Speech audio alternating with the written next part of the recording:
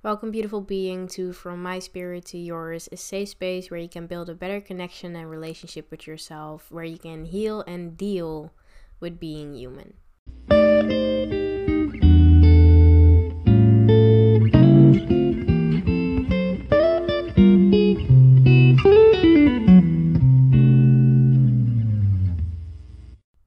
Today, we're going to talk about growing with the cycles. As I mentioned before, just like seasons change, so does life.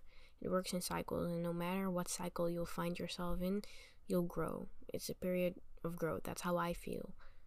And I am grateful for that. But at the same time, I know all too well how uncomfortable they can be and how dark these periods may seem.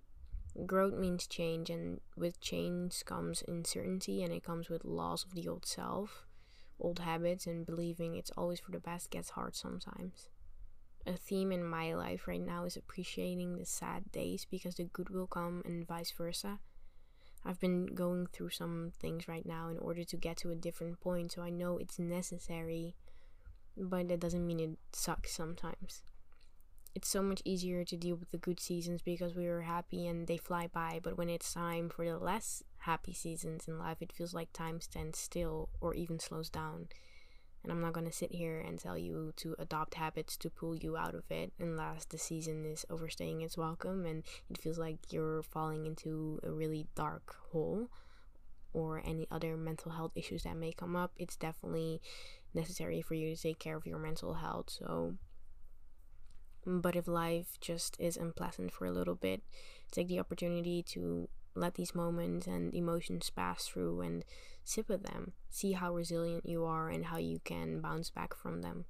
It's unrealistic to say and think that life will never be hard, and the sad days or frustrating days do not exist. They are a necessary part of it all. A quote on social media is not going to be your ticket out of it. Forcing yourself to feel positive and productive is also not the way. Sometimes you just gotta sit with it, and I think that that's okay.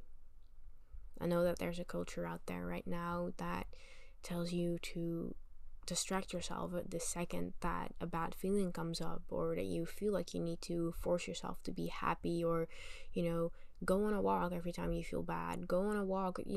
Sometimes it's just sitting there and feel bad, because running away is not the answer either.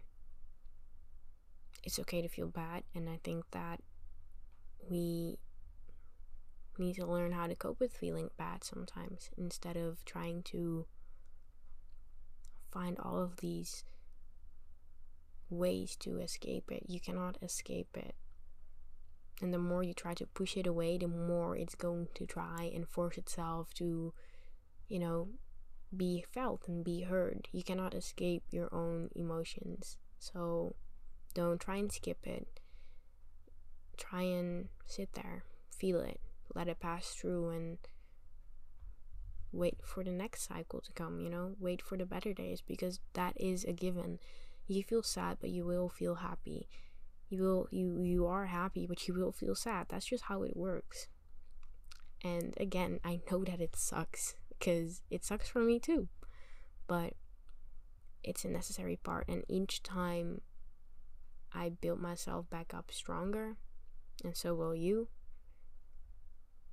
And even if you don't, maybe you think you don't, I truly believe that if we have a bad season, there are things to learn in it, and each time we do grow through them. We make it out alive, and I don't think we give that enough credit. What we do make it out of those sad or lower bad parts of life, we make it out one way or the other, and that deserves credit. We deserve credit for that, because you learn something, you are resilient, and you bounce back. That builds confidence within yourself as well for the next time, a lower season of life or a lower cycle will come along, So don't always try and push away the negative seasons. Learn how to grow with them. Don't resist them. Allow them to exist. And while you're doing that, don't be too hard on yourself. Thank you so much for listening, and I'll tune in with you guys next week.